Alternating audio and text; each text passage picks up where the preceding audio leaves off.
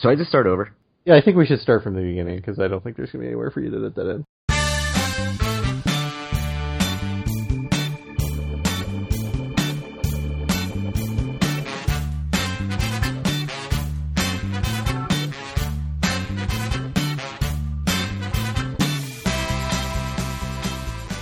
It's Friday, June 10th, 2016, and this is episode 16 of Due for a Win, the Atlantic City and Casino Biz podcast. I'm Craig Stone. With me is Kyle Askin. Howdy. So we have a lot to get through today, news-wise. A couple of less exciting things before we get to the big announcements about openings and not mergers, but purchases, I guess you'd call it. So the first thing is that Chris Christie, the governor of New Jersey, has signed the Atlantic City aid package that includes the payment in lieu of taxes bill, as well as the whatever they're calling the takeover. I guess at this point it just paves the way for a takeover. So that's been signed. We talked about how it had been passed, and now the city of Atlantic City has 150 days to come up with a plan that is satisfactory to the state to avoid, a full-on takeover where the state can do things like bust the unions and void public worker contracts and that kind of stuff. I'm not sure that there's a whole lot to say about this. I don't know if you have anything that you want to add about it being signed. I mean, it's nice that he finally signed it and didn't just sit on it and let it die like he did the last time they passed a bill for Atlantic City. Yeah, I don't know. I'm interested to see how it plays out. From what Steve Sweeney and Chris Christie are saying, they basically both believe that Atlantic City will be theirs to run in 150 days. Don Guardian has come out and said that he thinks he can come up with something to not cause that to happen, but I think we will probably know a lot more in the 5 months from now and in the intervening time.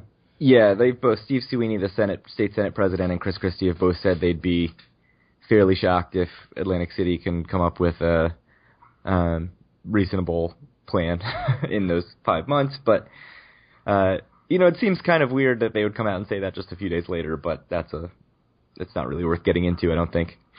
No. So another thing we talked about is open container laws on the boardwalk. It had been brought up as a possibility that it would be brought to the city council for a vote.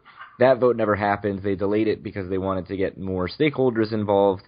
And then they've decided now to shelve it again. And so it seems like there's some discussion about, does the state have to approve this as well as Atlantic City? What exactly has to go through everything? So it seems like it's not going to happen this summer. And it's kind of disappointing to me, at least. And I know the Atlantic City Alcohol Beverage Control Board chair is quite angry because he made a statement that Christian Hedrick posted on Twitter saying, needless to say, it was very disappointing to see the city council once again failed all in caps, to vote on Atlantic City's open container ordinance.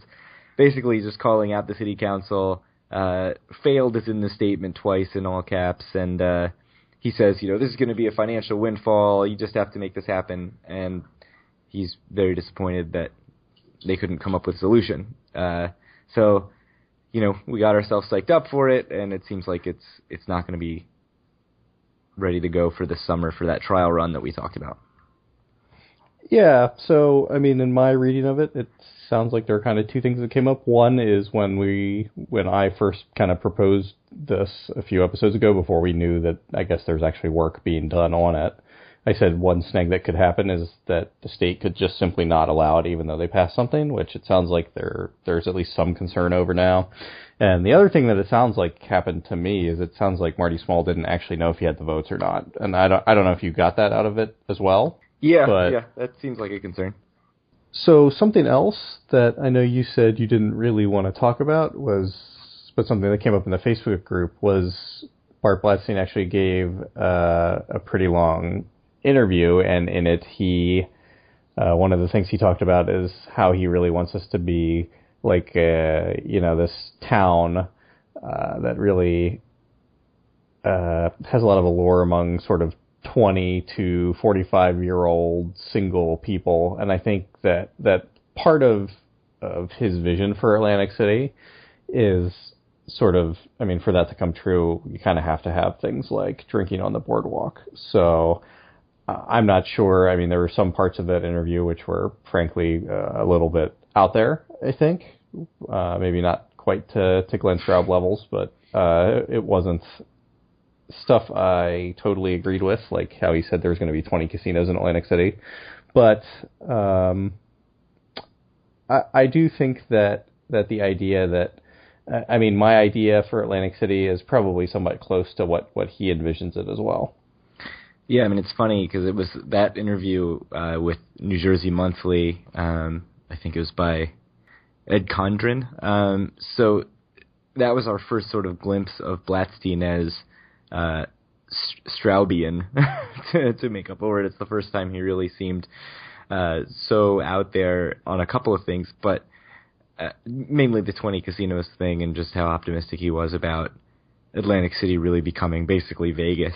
But I think he is probably right that the money's in the clubs. If you look at Vegas, he was saying it's 70% non-casino revenue and 30% casino revenue, whereas Atlantic City's more like 75% casino revenue and 25% non-casino. I don't have the numbers, so I'm just going to go with what he said, which is not very journalistically sound. But, it's definitely, we talked about this many times, like Atlantic City is just a gambling town. Gambling drives the entertainment, and I think he's right. I think if it comes down to adding a bunch of clubs, if that's what's going to attract young people, I think you're right. Drinking on the boardwalk is going to be a part of it. It's going to be something that people want. And so, like, this sort of endless tabling of things that the city council seems to do with a lot of stuff, it can get pretty frustrating. So I can kind of see where the Atlantic City Alcohol Beverage Control Board chair is pretty frustrated. It's surprising to me also that Marty Small, who's the council president, wouldn't know ahead of time, right, if he's got the votes or not. So, I don't know. Hopefully this still happens. It seems like it's not going to happen this summer, but I guess, I don't know, maybe next summer. But way to get our hopes up, Atlantic City Council. I mean, just in case I didn't make it clear, I mean, I'm not sure. Like, I was reading between the lines when I said Marty Small may or may not have had the votes. It didn't say that in the article. It didn't. I was just me trying to sort of look kind of between what he was saying and figure out what the possible reasons could be that this actually isn't coming up for a vote. It did actually say in the article that Marty Small was not sure the proposal had enough votes to pass. So that was said. So it was not me looking between the lines. It was me actually reading the article. And right. So that was an Amy S. Rosenberg article in the Philly Inquirer. She did absolutely say that. So that is definitely not something that. So that's probably the reason that it did not get put up for vote. Right. As we learned with the whole debacle with the dueling AC aid package bills. Yeah, may that never happen again. So that's disappointing. What would be probably even more disappointing is that the Union 54, which is the big casino workers union, is threatening to strike this summer, and that would affect Caesars properties, so Harrah's, Caesars, and Bally's. It would also affect the Tropicana. I'm not sure why it only affects those four and not others. I guess I didn't do my homework on that, but so they're threatening to strike, and really, I mean, it would be a crushing blow to those four casinos to basically have all those workers out during the summer, during peak times. I don't know. I feel like there's surprisingly little detail about this out there. I just saw it in the one article in the Press of Atlantic City by Ruben Kramer, and haven't really seen much else. But they're going to vote. So they're going to vote June 16th on whether or not to authorize the strike. So the strike authorization vote will be on June 16th. And then if they vote yes, they'll be able to just strike at any time. So that's something to, I wouldn't say look forward to, but something to follow closely, because that could cause a big mess for those four casinos. So I mean, I don't know the answer. So what happens if they strike? I mean, presumably everything would still be open. They just might have to bring in scabs or something like that, or? Yeah, I think they would have to. I mean, so they. I mean, I don't know. I'm sure that people know. I mean, it said in the article that this happened in 2004. Right. And yeah, I'm assuming they were on strike for more than a month, and right. Presumably the casinos weren't just closed for a month. So. Right. So I'm sure that it's probably just bringing in scabs or something like that, or getting people that work in other parts of the casino who aren't striking to help out in the hospitality parts. Yeah, so I think they said it's bartenders, waitresses, and things like that. I think. Yeah, so it'll be interesting to see what happens with that. Bartenders, servers, other hospitality workers. So. Yeah, so it just seems like, I mean, I'm not sure. I mean, it just seems like they think that now that the times are better again, they should be getting more than what the casinos are offering. Yeah, well, with the basic justification that they took big cuts during the downtime, so now that things are better again. Yeah, are they better?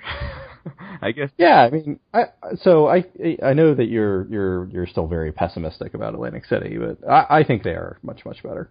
I wouldn't say I'm pessimistic necessarily. Certainly, with 8 casinos instead of 12, it's much more stabilized. We saw the revenue numbers are much better, especially non-gaming. It seems like the remaining 8 casinos are doing really well. So yeah, that definitely inspires some confidence in the union. It seems like, but from someone who's an outsider, this on top of the bankruptcy stuff, like the news just seems so bad. So it seems to come so fast and so bad for Atlantic City sometimes.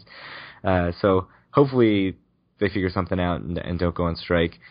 We're kind of bouncing all over the place today with the news. So I think the next thing, with no segue, is North Jersey casinos, which we've said we thought would not pass. We've been pretty optimistic, from our point of view, optimistic, I think, that it wouldn't pass, because the general voter opinion has been pretty low on casino gambling, with the idea that, it didn't really work that well in Atlantic City, so why would we expand it? So Monmouth University did a poll recently saying that 48% now say yes, and 48% say no for the referendum. So it is a dead split, according to them. And so this is a Wayne Perry Associated Press article basically saying the new data says right down the middle. So that's interesting. From my point of view, I'm not real happy about it, because I'm staunchly against, and will definitely be at the election day voting against it. But it's surprising, because it seems like the view had been so negative toward it up until this, and it seemed like the campaign to make these happen, to make the North Jersey casinos happen, was going to be such an uphill battle. And now it seems like, well, maybe it's not as uphill a battle as it seemed even 2 months ago. So again, I mean, I said this last time that we talked about the polls. Like, this is before $1's even been spent on, advertising and marketing and trying to shape the public opinion. So it depends on who's putting money where, how much sort of advertising and marketing is going to be done on the pro side and on the against side. And, you're going to have powerful people and very wealthy people on both sides pumping money into this thing. But 48, I'm pretty surprised by that. So I guess we'll see what happens with that. And I'm sure more and more polls will come out that will be much more enlightening. Yeah, much more enlightening, much more informative and sort of relevant to the actual vote, because this is still so far out that I don't think it means a whole lot, but definitely a change from what we've heard in the past.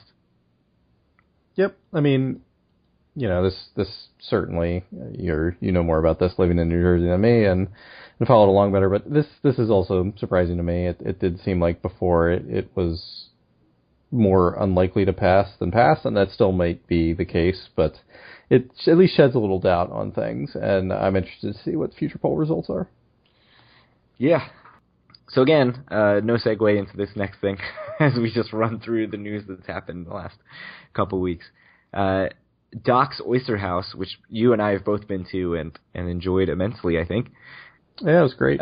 Is open again. So it was closed for a little while. They reopened it now with a huge, huge renovation. I think it's, 3 times the size that it used to be. So they had a major expansion.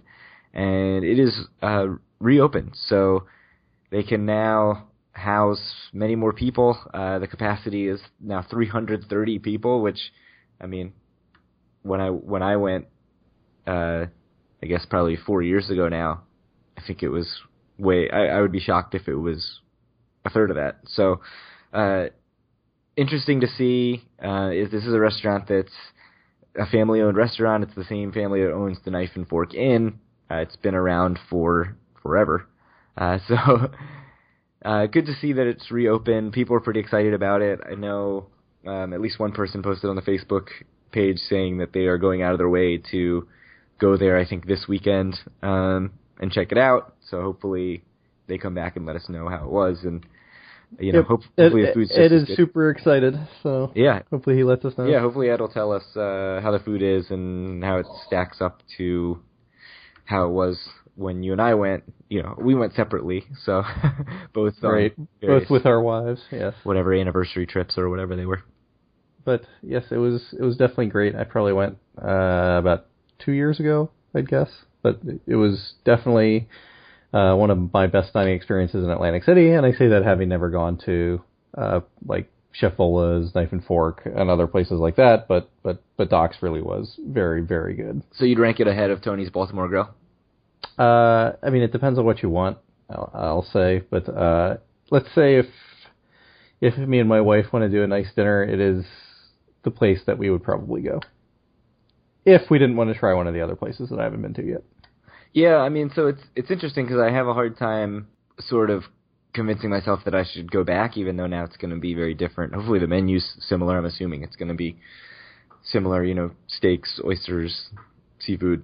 But there's so many other places that I want to try. So next time I go with my wife and we're talking about planning a trip sometime this summer, I expect we'll do maybe Cafe 2825 or Chef Vola's or was sort of one of the other places because we've already done Doc's, even though this is a very different iteration of Doc's. The issue with me is I'm sure my wife would love either of those places as well. I personally I'm not super fond of Italian food, so I think I probably would much rather go to Doc's, but I'm certainly willing to give either of them a try if my wife is insistent. Yeah. Italian food is like her favorite, and it's like my least favorite. Wow. So that's like me and Asian food. It's not my least favorite, but I'd basically never choose to eat it, and my wife absolutely loves it. So yes, I absolutely love Asian food as well. That is my favorite. So it seems like you should go to Budokan. I tried to talk you into it, but you weren't interested. Was that when we went to the Continental instead? Yes. I stand by my decision. Yeah, I mean, I've been to the Continental a bunch of times, though. You had never been, so. Yeah. No, I had never been. It's very good. It's good. Yeah, both of those are supposed to be really good. I would love to go to Budokan sometime. Me and Taylor, maybe. Next time he comes up with us, we'll go. Because he'll definitely he's super interested in Asian food, too, so. I would go. I've heard enough good reviews now that I would go. Really interesting sort of atmosphere with the big, huge Buddha and kind of like dark and it does look super dark in there. Yeah, but that's fine sometimes.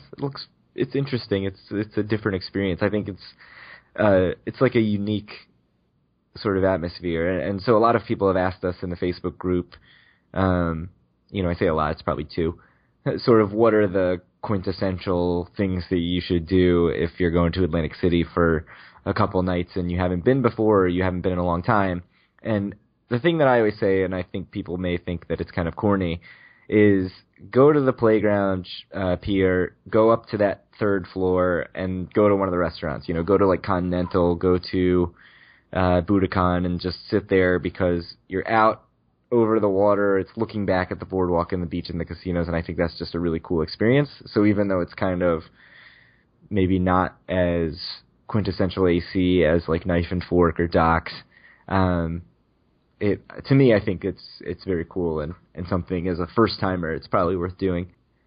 So speaking of food, Borgata has announced some food and drink options. We had talked a bit about their plan for an outdoor pool. They released a press release talking about that outdoor pool and also talking about the beer garden that is going to be adjacent to it, and then also the marketplace that is replacing what was the cafeteria that had your favorite Fat Burger, Tony Luke's, and a couple other things. There's like a Ben & Jerry's down there. So we saw that all walled up. We posted a picture of the wall covering the escalators on our Twitter feed last time we were in town.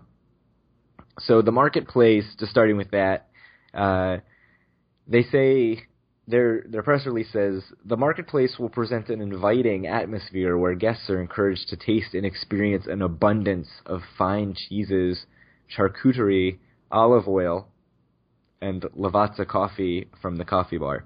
So, like, I know that this is a thing, but it's a thing that I just could not care less about, is, like, the olive oil bar. I agree. So there's Chelsea Market in New York has a big olive oil bar, and they're in like taps like beer would be, and you get them in like little growlers like you'd get beer. So I saw it and I was like, that's awesome, it's beer. No, it was olive oil. And that was not exciting at all. And it's like a bunch of weird flavors of olive oil. So apparently that's really something that people are really into. Like, more power to you if that's your thing. I mean, seems like something that foodies would like. However, I'm far from a foodie, so. Right. So the interesting thing to me, besides just the press release jargon, which I always love, is that this is a retail store. It's going to have some food dining stations, they call them, but it seems like a big section of it's going to be dedicated to this retail, and this is something that actually is pretty popular in New York. There's a place, the basement of the Plaza Hotel is very similar. It's Todd English, who totally did the whole thing, and it's the same thing. It's retail, and then there's little restaurant stations where you sort of sit in the middle of this. I mean, Italy is a much, much bigger version of this, basically, but I don't think it's comparable just because it's so huge. There's a place in Brookfield Place in downtown New York called Le District that's the same kind of thing. It's all French, but and it works really well. I'll say it is very, very cool, and I think Borgata is the perfect place for it. I expect it's going to be high end, just because the other places I mentioned are all very high end, and so certainly, like we talked about, going from having Fat Burger and Tony Luke's in places where you could grab food really quick for cheap, get a meal for less than $10. I don't think that's going to be in the cards anymore. So that's kind of a disappointment in some ways, but it'll be interesting to see how they handle it. There's going to be an option, I think, to do sit-down eating, sort of in what it sounds like, sort of like the wine area. So I guess I didn't copy that into the notes, but they did mention that there's going to be like sit-down eating on top of the dining stations. One of the things they say about the retail area is that there will be a dedicated retail specialist available to guide customers through the store and assist in selecting items for customized gift baskets, while an ambient wine bar allows guests to dine in. Oh, so there's the dining in, and enjoy a collection of vintages from around the world. So a dedicated retail specialist is just like a sales floor person, right? Like, yes, like correct. When I go to the Gap and somebody helps me pick out a shirt, is that a dedicated retail specialist? Okay. Yes. So again, PR speak is just the best. I love it. And this is chock full of it. So I expect, just based on Borgata's track record, that they're going to pull it off marvelously and it's going to be awesome. So we'll see. I mean, I guess it's supposed to be open fairly soon. I know the outdoor pool is supposed to open, I think, July 1st. Or July 1st is the beer garden. And then the pool is supposed to be opening in early July. So I'm not sure about the marketplace. Friday, July 1st. So that is also supposed to be July 1st. So very soon, 3 weeks out. So I'll be interested to see sort of what people's take on it is, and if they like it, or if they feel like, hey, I'd rather go down and get my free samples of teriyaki chicken and then grab a fat burger and head back up to the tables. Yeah, I mean, you know how I feel about it, so. I do know how you feel about it, because A, you love Fatburger, and B, you gamble at Harrah's almost specifically so that you can run across to Chipotle and get lunch and get back to the table. Yes. And we were talking about Harrah's Las Vegas, of course. It's a totally different Harrah's. Totally different experience. Atlantic City. Yeah. There's no Chipotle at Harrah's Atlantic City. In case you're wondering, in case you're just dashed to your computer to look up where the Chipotle is, it's not there. No, but it is right next to Harrah's Las Vegas, and I eat there a lot. I've never eaten at the Chipotle there, I don't think. So the other thing mentioned, as we get off of the Chipotle topic, is that the beer garden will open next to the new outdoor pool. And so the pool is going to be open only to people who are staying at Borgata or Water Club. The beer garden is going to be open to everybody. And so let me prepare for more press release jargon. It will be a full-service canopied bar. So a bar with a roof on it. Serving more than 15 craft and domestic beers. Now, maybe I'm just a snob because I live and work in a city that has many bars. 15 craft and domestic beers, that's not a lot of taps. And not only that, last time we got sucked in with a claim like this, it was Mountain Bar, or not the new one in Bally's. The Boardwalk Saloon. Yes, the Boardwalk Saloon, and which had 22 quote-unquote craft beers, or some number like that, and there were 0 craft beers. And 22 beers, which were like Budweiser, Miller Lite, whatever. Yeah. Yeah, there wasn't even like Goose Island and... No. Like Anheuser-Busch-owned craft beers. So, hopefully, I mean, I trust Borgata to do this better than I trust Wild Wild West. So, we'll see. I don't really know how you... Well, there are beer gardens here that don't have a ton of beer selection. They have... Right, but all the beers they have are good. Right. So that's what I want. I think you can definitely make a better... Like, you don't need to have 100 taps. You can have 15 taps, and as long as they're all really good beers, I'm totally satisfied. And so I feel like I'm seeing that more and more now in New York, where, like, even bars that only have a dozen taps have 8 really good beers, and then, Bud Light, Coors Light.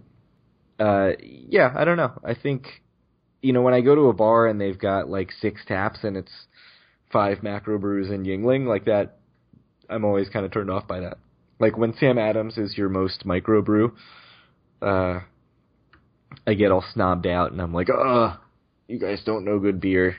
But, anyways, that's a conversation for a podcast that is not this one. Sam Adams is good beer, correct? I don't like it. It's delicious. So, they also say they'll have an entertainment stage with live bands every Friday through Sunday. There will be a variety of lawn games and activities. The patrons will be treated to unique events, such as Beer and Bites Happy Hour, Pig Roast Thursdays, and Sunday Scotch and Cigars. So, do any of those things sound appealing to you, or are you going to get Scotch and cigars? I'm going to go out on a limb and say that this isn't for me. I mean, these are not. This does not intrigue me at all. To me, it seems like it appeals to the sort of people who... I don't know. It's just people are like, oh, this is a really nice, glass of scotch, blah, blah, blah, blah, blah. And it's like, I don't know. It's totally not for me. I mean, I'm just not the market that they're going for. Yeah, so I'm assuming they're going for people who are willing to spend, $10 on a 10-ounce pour of some triple IPA or like Belgian. Yeah. And people who... are willing to spend $20 on an old scotch. So it's just smart, I don't know. smart business. For me, and this is probably a 1,000,000% unfair and just shows all my biases. It's just for people who really like talking about stuff that they think they know a lot about, which they probably don't really know a lot about, and it's totally not for me. Yeah, I'd check it out. I'm interested to see. So I'm one of those people who likes to talk about things like I know what I'm talking about, and when it comes to beer. Which, I don't know what I'm talking about, so I'm still going to totally, scoff at them if they have 15 sort of shitty beers and they claim that they're all craft beers, but, I drank a Busch Light last night, and it was great. You know what, though? I'll say this. I love really good beer, but I really love some cheap swill. Give me a Pabst Blue Ribbon, and I'm totally fine. Some Rolling Rock. It's all delicious. I do like Rolling Rock. So, that's the beer garden, the pool. We talked about the marketplace. There's the dining stations in the marketplace I totally neglected to mention, but it seems like they're just sort of generic, salad place, burger place, taco place, Asian food place, pizza, and then a sub and Philly steak place. So it seems like, if you've been to Harrah's where they got rid of the sack of subs and whatever else was in that food court area and replaced it with sort of their own version of things, they've got that donut place that has booze, boozy milkshakes and frozen drinks. They've got a pizza place that actually the pizza's pretty solid. So it seems like this is going in a similar direction, although it's Borgata, so I'm assuming it's going to be done really top notch. But it'll be interesting to see all of that stuff and how that plays out. So bigger news, openings, plans. Showboat and Revel, who have been closed since we started this podcast, since well before we started this podcast. And in fact, if you actually read the show notes, you'll see that Showboat and Revel still closed is the last item on every single episode. That may not be true for much longer for either of those casinos. And so Showboat... Well, in theory, by the time we do our next episode, those will not be the show notes. Yeah, that's crazy. I'll have to figure something else out to put there. So, Showboat, kind of a surprise announcement, I thought. I hadn't really heard much about Showboat at all, other than that Blatstein didn't really have a plan set up. Not that he didn't have a plan, but that he wasn't saying specifically if it was going to be a casino or when it was going to open or anything, and then suddenly he was like, oh yeah, we're opening 850 rooms in July. So that's a big 180. So Ruben Kramer, I think, was the first to report on this from the Press of Atlantic City, basically saying 852 rooms, no casino. He's hoping for 4th of July, but it'll probably be the next weekend. He doesn't necessarily think that 4th of July is realistic. But still, very fast turnaround for the Showboat, and interesting that it sort of went from no news to, oh hey, you might be able to get a room this summer at the Showboat. So then Wayne Perry actually wrote something today for the Associated Press, comparing Revel and Showboat's plans for opening and how different they are, and really provided some nuggets that answered a lot of the questions that I had.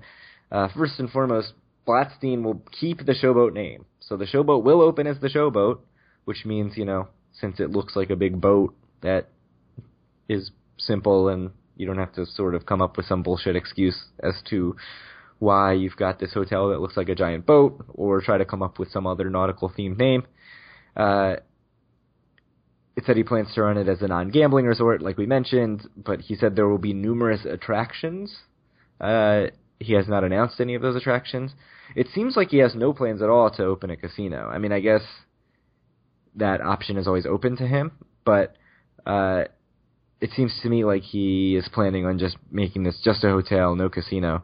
So I guess the big thing that I'm wondering is, did he renovate these rooms that are going to open, or is he just kind of opening them as is, and then the rooms that are not involved in the opening will get renovated while he's got some revenue coming in from the 850 or so rooms that do open.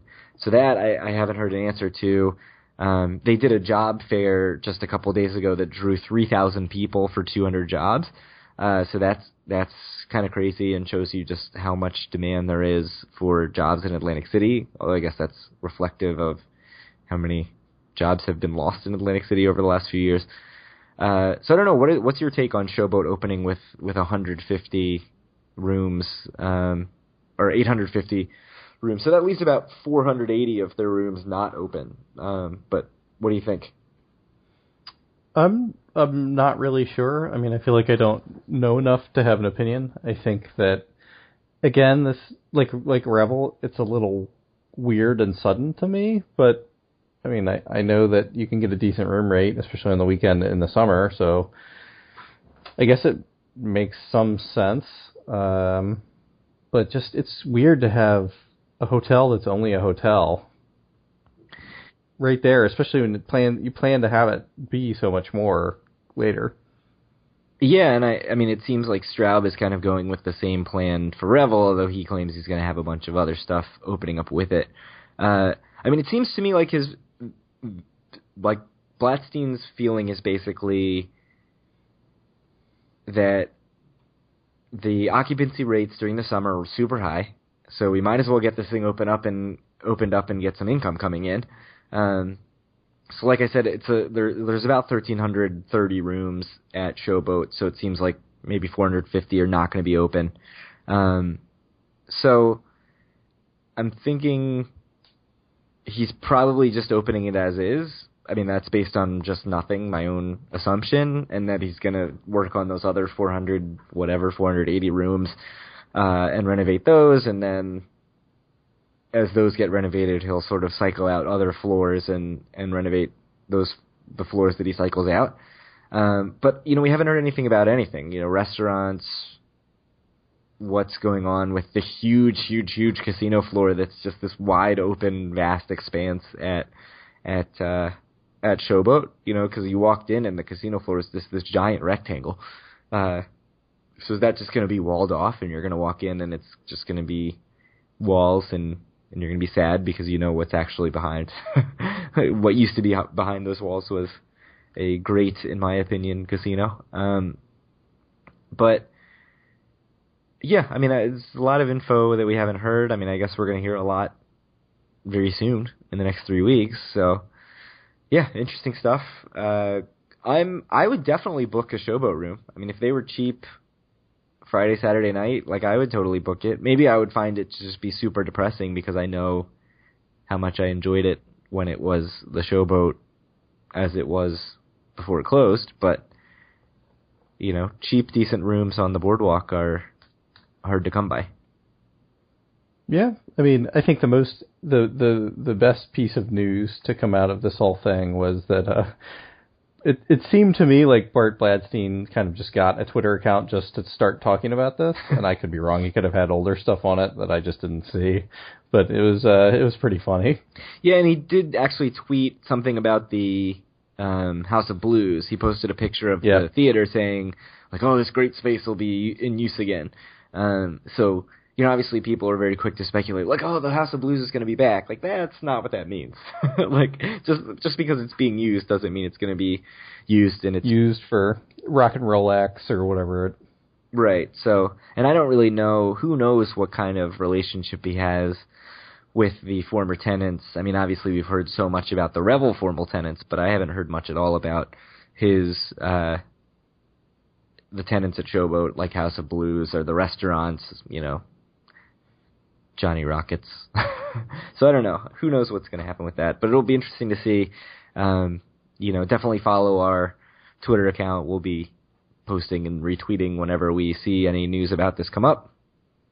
So the other big thing that Wayne Perry talked about was Glenn Straub and the updates of his attempted opening that we are now 5 days away from on June 15th. And he still claims it's going to happen. And every day I feel like somebody goes on Twitter and posts a picture of Revel where this ropes course is supposed to be, and there's just nothing happening. No crews or anything, no construction crew, nothing going up. So he says in 5 days, He's going to open 900 rooms. He figures they will be occupied by guests of the casino company. Like he said, he'll take walk-ins, but he figures most of them will be guests of the casino operator, which kind of makes no sense because the casino is not going to be in place at that time. Like, it seems like it's going to take more like 2 more months or so to get the casino up and running. So I don't really understand that portion of it. There's still no phone line. There's still no reservations or anything. They don't have a name yet. Although he did say that he has some Asian painters coming up with the artwork, which Wayne Perry presumed maybe was a hint toward the name or the theme of the casino. So it'd be interesting if he does go very like Asian themed, since that's all the rage in Vegas development. But I don't know. I mean, I can't I guess that opens up a lot of name options, but none of the ones we've seen thrown around were Asian inspired. Yeah, so I'm not sure. I mean, we'll know more. Presumably we'll know more by Wednesday, but who knows? Yeah, when just nothing happens. When Wednesday comes and like literally nothing happens and nothing opens, and he's just like, oh yeah, we didn't quite make it. That's my prediction. So he did say the ropes course was going to happen by June 15th. I don't see how. He said they'd open 13 cabanas, meaning I'm guessing they're going to have the pool up and running, the zip line, and a 13-story bicycle endurance track in the parking garage. Now, I don't know what a bicycle endurance track is. I don't know how it's possible that it would be 13 stories. So this kind of gave me more questions than answers. And I'm just really confused about all this because it seems like everything we've seen has been that nothing's ready to go. Like, we haven't heard anything about restaurants, and the restaurants are run by independent companies who you think would all have, have their shit together enough to be like, oh, hey, you can make a reservation now at Muscle Bar. Like, we're opening in 5 days. But we haven't heard any of that. So yeah, I just can't see it opening in 5 days. Maybe you'll have 2 rooms open. Maybe it'll be like, yeah, we opened. You can walk in and get a room right now. We don't have cleaning staff. So, I don't know. The whole thing's incredibly confusing, and I don't know. I'll say I don't see it happening on June 15th, but he still says it's going to happen. We will see. I mean, it's 5 days away. Yes. So actually, one question that I kind of popped into my mind based on this information about Revel and Showboat is, since so much of the success of Atlantic City is pegged on gaming revenue, and you see it with, that's the way they compare month over month and year over year at the casinos. That's the way they say, it's $2.6 million in casino revenue, down from its peak of 5.2. Like, you see that in every single article about the state of Atlantic City. These casinos, for now, are going to open and not bring in casino revenue. So it'll be interesting because it's not going to be really clear, I think, how successful they are, because we're not going to get the data. So I think we're going to kind of have to rely on anecdotal evidence. And, I'm assuming they're both, like, knowing how Bart Blatstein and Glenn Straub are and how they've talked about their other projects. I'm assuming that no matter what happens, they're going to be like, this is a great success. Like, if Showboat opens and they rent 20% of the rooms that they open up, I have a feeling we're still going to hear Blatstein say how amazing it is. I mean, he said how successful the playground is, and I think we have differing definitions of success, but I don't know. So that's kind of an interesting side note of just random Atlantic City geeking out on the data kind of thing, is that, we always think about the gaming revenue, and we're not going to get a lot of data from these, I don't think. I don't know. I mean, do you know something different? Am I missing out on something? No, I mean, I think it's going to, like you said, it's going to be a lot of anecdotes. And, I mean, I imagine some of it is going to be reported by the local press and people that have sources and connections in the company, but it's not going to come out in the publicly reported data that the New Jersey State Gaming Commission puts out. Yeah, I mean, they're not going to be, well, Revel will be, I'm assuming, because they want to open a casino, but Showboat's not going to be subject to the same reporting, right? Like Right. the Chelsea And, is well, not on these lists. yeah, but honestly, we really don't have any of that information for any of the other casinos that are open now, so we are not seeing the full picture. Well, yeah, we do see some like annual revenue reports that try to Yeah, peg. that is actually true. Yeah, you're right.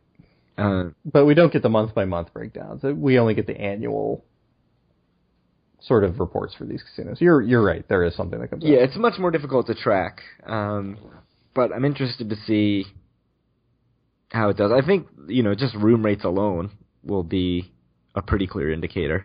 If Showboat opens and 2 weeks later the room rates are $50 on a weekend, I think you can surmise that it's not doing so great.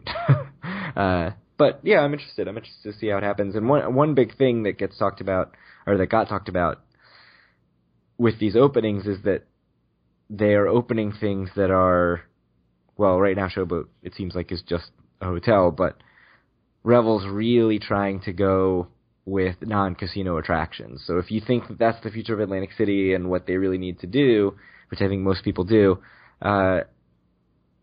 this really, you really need to be hoping that this succeeds because things like ropes courses and endurance bicycle tracks or whatever he's talking about and equestrian and all that other stuff, like that kind of stuff is supposed to be the attraction beyond just the gaming that Atlantic City needs to move forward from totally reliant on gaming revenue, especially if North Jersey gets casinos.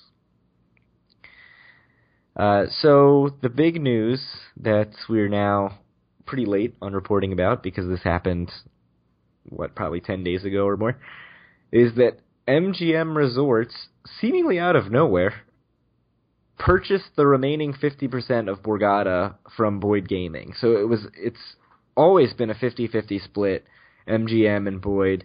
MGM actually had some shady dealings that I guess New Jersey didn't like and forced them to put their 50% holding in escrow for quite a while.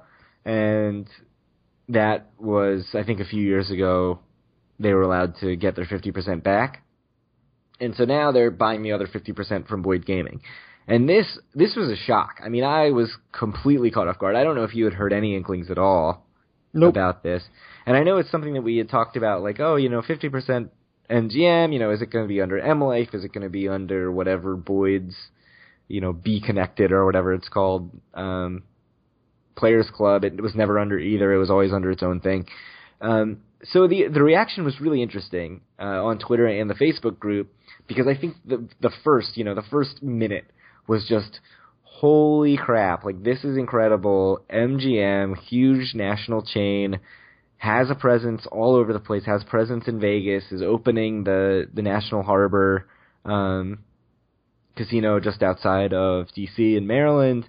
They've got casinos in Biloxi and other places. And so there's an excitement about now having another place where you can play in Atlantic City and convert your play to rooms elsewhere, specifically in Vegas. Because for now, Total Rewards is the only game in town for that. And for a long time, that was our reason for sticking with Total Rewards, right? Like, we basically said, we go to Vegas maybe once a year, and for 3 to 4 years, that was pretty much the case. And so if you're going to go to Atlantic City, you might as well gamble at Total Rewards properties where you can turn around and get a comp in Vegas, because I certainly don't play enough in Vegas to get comps just on the merits of that play. And I think we've seen that in the Facebook group also. Is a lot of people said, hey, I go to Vegas, once or twice a year, and that alone keeps me in the Total Rewards ecosystem. So the big initial reaction was, now we're going to have M-Life, which is an assumption. I mean, we don't know for sure that M-Life's going to be the Players Club, but I would certainly assume. So I don't know. What was your initial reaction when you heard of it? Were you excited? Were you skeptical, nervous, some combination thereof?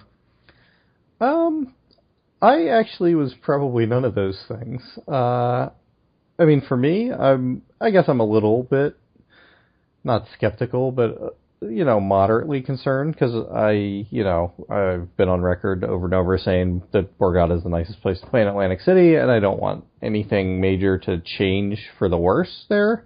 But I suspect that there might be minor changes, after MGM gets in there and sort of things settle down a little bit. They might raise some fees and rates in the Borgata. I'm actually almost positive they're going to. But hopefully they're not going to change too much about the actual experience in the casino and the gaming and the stuff like that. Yeah, I mean, my initial reaction was sheer excitement. Like, within seconds of seeing that pop up on Twitter, I was just like, wow, this is incredible. MGM, big casino company, pretty well regarded. I mean, in general, if you are not a big Vegas geek who now hates them for their latest profit growth plan practices, there is a sense that like MGM is just a cut above the total rewards properties. I don't know how true that is anymore. I mean, Bellagio is certainly in my mind, better than anything that Caesars has to offer. Like, I don't particularly like Caesars Palace in Vegas, and that's their highest end thing there. And for a while, Caesars was kind of just out there buying up any junk property they could get their hands on. But at this point, they've renovated a lot of them, and I'm not sure. I mean, there's a very good chance that the next time I go to Vegas, I stay at the Link. But that's, not Atlantic City related. So my initial excitement was like, okay, wow, I would love to go play at Borgata and see if I can get some comps at, Bellagio and Mandalay and other casinos, whatever, Park MGM or whatever they're changing the name of Monte Carlo to. But then, I started thinking about the profit growth plan and the things they're doing in Vegas, like, everything's 6-5 blackjack, and just the things that I really love about Borgata, I started getting this fear that they were going to go away. And we've talked about a lot of the things that we really like, which are how well they treat players, their fees. The resort fees are, I think, like third lowest in the city. The parking fee is $5 flat rate, right? So, yep. Yeah, I mean, those things are really good for the player. They treat you well. They, maybe not the most generous with room comps, but very generous with other things like buffet passes and match play and things like that. I'd say even more generous than total rewards. So my fear was, are these things going away? Like, are they going to tighten up on the comps? Because M Life certainly has tightened up on the comps on their Vegas players, according to people who play there regularly. And so that fear came in, are they going to make the resort fee $30? Are they going to make parking this variable rate thing that Caesars does now where it's like $25 on Saturday if it's peak time? So I did get very nervous, and I think, at the end of the day, the fees, yes, that's what everybody wants to talk about because they're very tangible, but a bigger concern for me, like you mentioned, was messing with the gambling, If they're going to come in and $20 pie gout poker, if the yellow chip is no longer a thing, right? And there's no more $20 pie gout poker, no more $20 tiles, if it's all $25. Like, that doesn't seem like a huge difference, but it makes a difference in sort of your experience and how you feel you're being treated. If they change blackjack to 6-5, even if it's at some of the tables, I feel like that just leaves a really bad taste in your mouth. And to me, the biggest thing is Borgata has a ton of full pay jacks or better tables. They have very, very good video poker there. And MGM, and really the Strip as a whole, as I understand it, has very little full pay video poker anymore. None, I think. And so the research, I think, that has gone into things like that in Vegas, or the data that these companies have come up with in Vegas, is a huge majority of the people don't understand the difference between 3-2 and 6-5 blackjack. They don't understand, like, they just sit at a video poker machine and assume it's all the same. So it's really a small percentage of people who care about, making sure they're getting a 9-6 table and making sure, 9-6 pay table on jacks or better, which is full pay, making sure they're getting the best rules on blackjack and on craps. But my feeling is, my hope is that they don't mess with a good thing, and my feeling is if they come in and try to do that, like we've said, Atlantic City is so much more of a gambling town than Vegas. Like, it's so much more reliant on gambling. I have a hard time seeing that being as successful. Like, you can't, it's not on the Strip, you know? Borgata draws people specifically for Borgata. So if they come in and say, well, we've got the nicest property, so we're going to do all this anyway and still dominate, like, I think they might be rudely awakened, but it's hard to say. I don't know. I mean, for them to come in and if they do completely change the gambling, like you said you were scared about, I don't think it's going to be soon. I'll put it that way. I mean, like I said, I'm moderately concerned, but I think any changes that are made are going to be very slow because I think they know that if they just come in and change everything, there's going to be a huge public outcry, especially considering their reputation right now with everything they're doing in Vegas. To me, they seem almost defiant about that. You know, like they're very, very much like, well, every other city charges for parking, and, you know, this is profit growth plan is by demand of our customers and things like that. And it does seem like they very much sort of justify all of this in their minds, and they don't see their reputation as bad at all. So I'm not entirely sure that they're gonna come in with that sense of like, well, we don't want to bring our bad Vegas reputation to Atlantic City or anything, because I think they don't see it that way at all. I think you're right, though. I think you're right that it's not going to be instant. I think they're gonna let it play out for a bit, and, you know, since since Borgata is such a huge moneymaker, you know, Revel definitely not such a huge moneymaker, but since Borgata is such a huge profit generator, they can basically just sit on this thing, right, and let it collect cash and not make any big changes, and it'll kind of allow them to make small tweaks over a longer period of time that put the screws to you over the course of a couple of years rather than just instituting all these things at once. So I don't know. No, they're not going to do it all at once. I mean, I think that would be insanity. But I mean, it's going to be coming, but it's going to be over a period of time. Yeah. So I mean, my hope is that they sort of say, "Hey, this place is so well run," because it is, and let's just let it keep doing what it's doing, at least for a while. And you know, at the end of the day, like, if they raise the resort fee a few bucks and they raise the parking fee a few bucks, like, that doesn't really affect me that much. It's all the other stuff. Like, it's stuff that's actually on the casino floor. You know, the service, the comps, the, you know, not necessarily actual comps, but things like match play. And just the availability of games that are not exorbitant. I mean, the crazy thing to me is that I feel like I go to Borgata and they've got lower limits sometimes than Tropicana has on a, like, Saturday afternoon, evening. So that kind of stuff, you know, I'm worried that it'll be going by the wayside and would affect me much, much more than a few extra bucks on the parking charge. Yeah, I agree. So, I don't know. I don't know if you have anything else to add about MGM. I think in general, like, my overall sense is excitement, but there's definitely a level of weariness. Whereas it seems like you're more just like, let's see what happens. Yeah, I mean, I like I said, I think changes are going to come, but I don't think it's going to come all at once.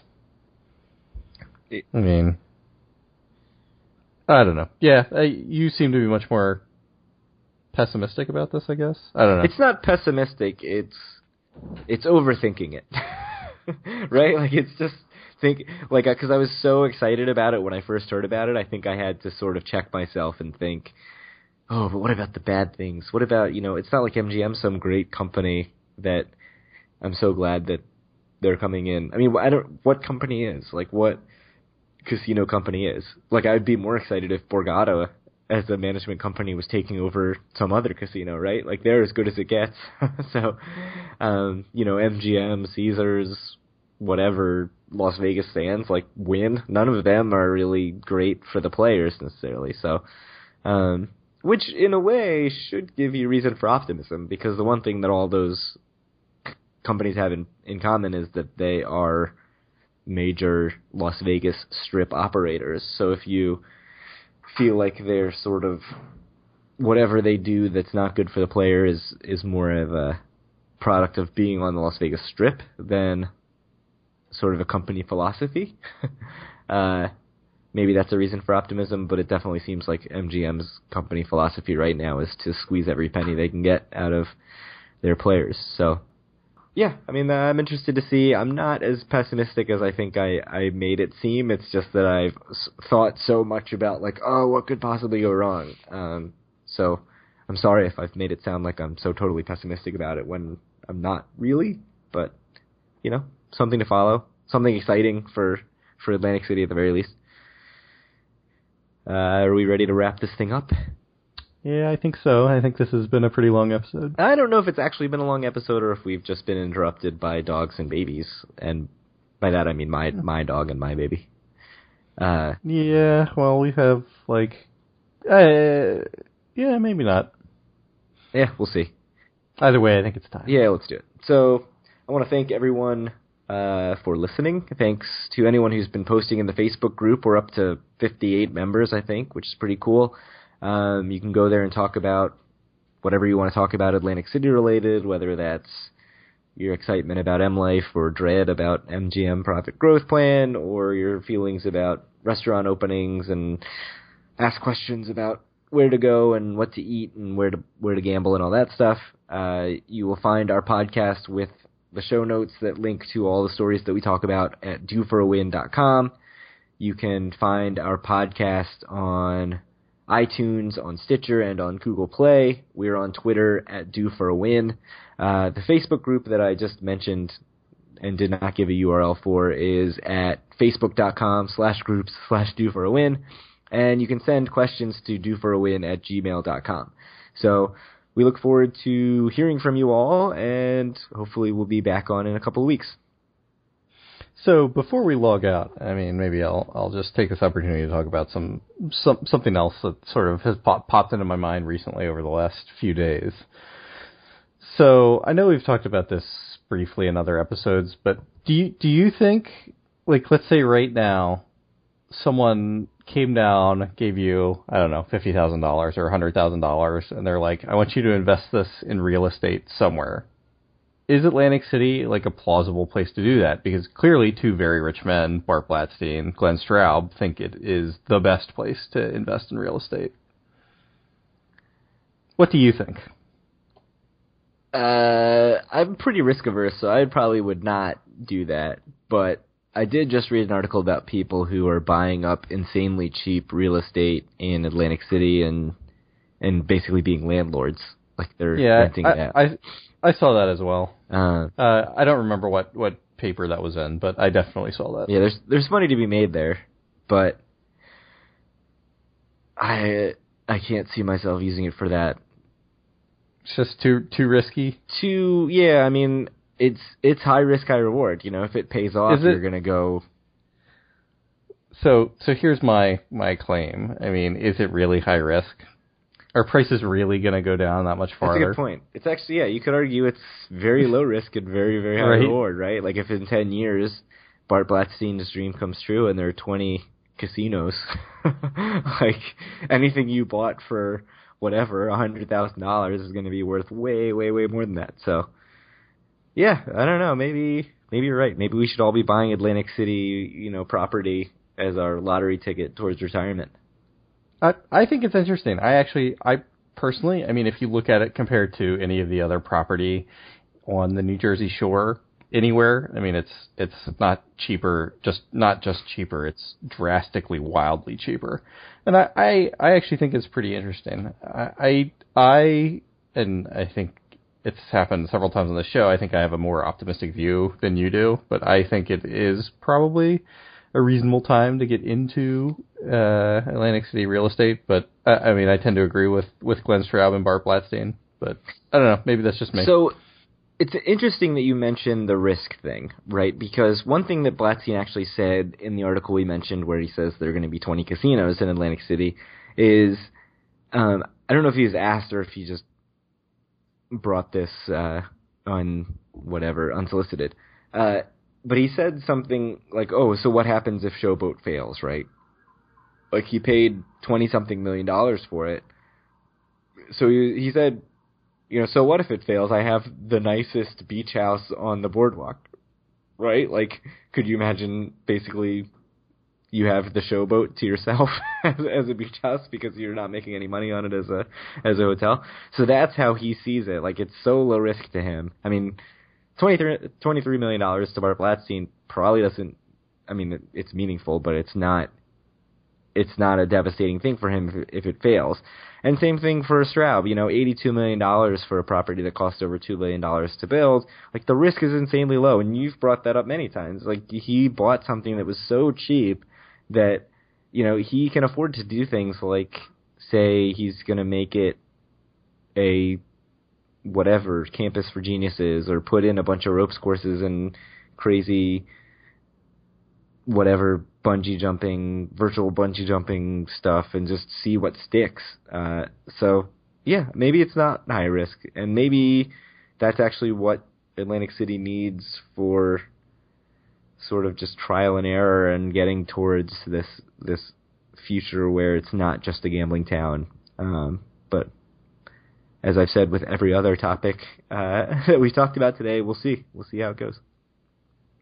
Yeah, I mean, I'm curious. I do think when people look back on sort of the 2010 to 2015 era, I think they'll see that it was a great opportunity, but maybe not. I mean, maybe that's just my personal prejudices sort of clouding my judgment. I was reading that Blatstein article, and I kind of had visions of both sides, where it becomes Camden, New Jersey, where everything's just desolate and you've got these big hulking shells of former casinos, or the flip side of it, where they totally nail the thing, I mean, over a long period of time with non-gaming attractions, and it really does become the biggest attraction on the Jersey Shore of casinos, non-gaming attractions, shows, and just everything, and it really becomes like the Vegas of the East. And I could totally see it going both ways. And, I don't want to sound totally pessimistic, because I think of those two scenarios, I would actually argue that the success scenario is more likely. Just because I think there's still $2.6 billion coming in just in gaming revenue alone. Like, there's a lot of money there. And if it's just a matter of figuring out how to get people to spend money on things other than gambling, I think somebody's going to figure it out. Yeah, I mean, I don't know. I'm optimistic. Yeah, so I just thought it was an interesting little conversation to have. Yeah, and I think that's a good optimistic way to end the show, Kyle. I do what I can. Yeah, so. All right. Anyway, I think we've already done the sign off, but thanks guys for listening, and we'll talk to you guys in 2 weeks. Yep. See you then.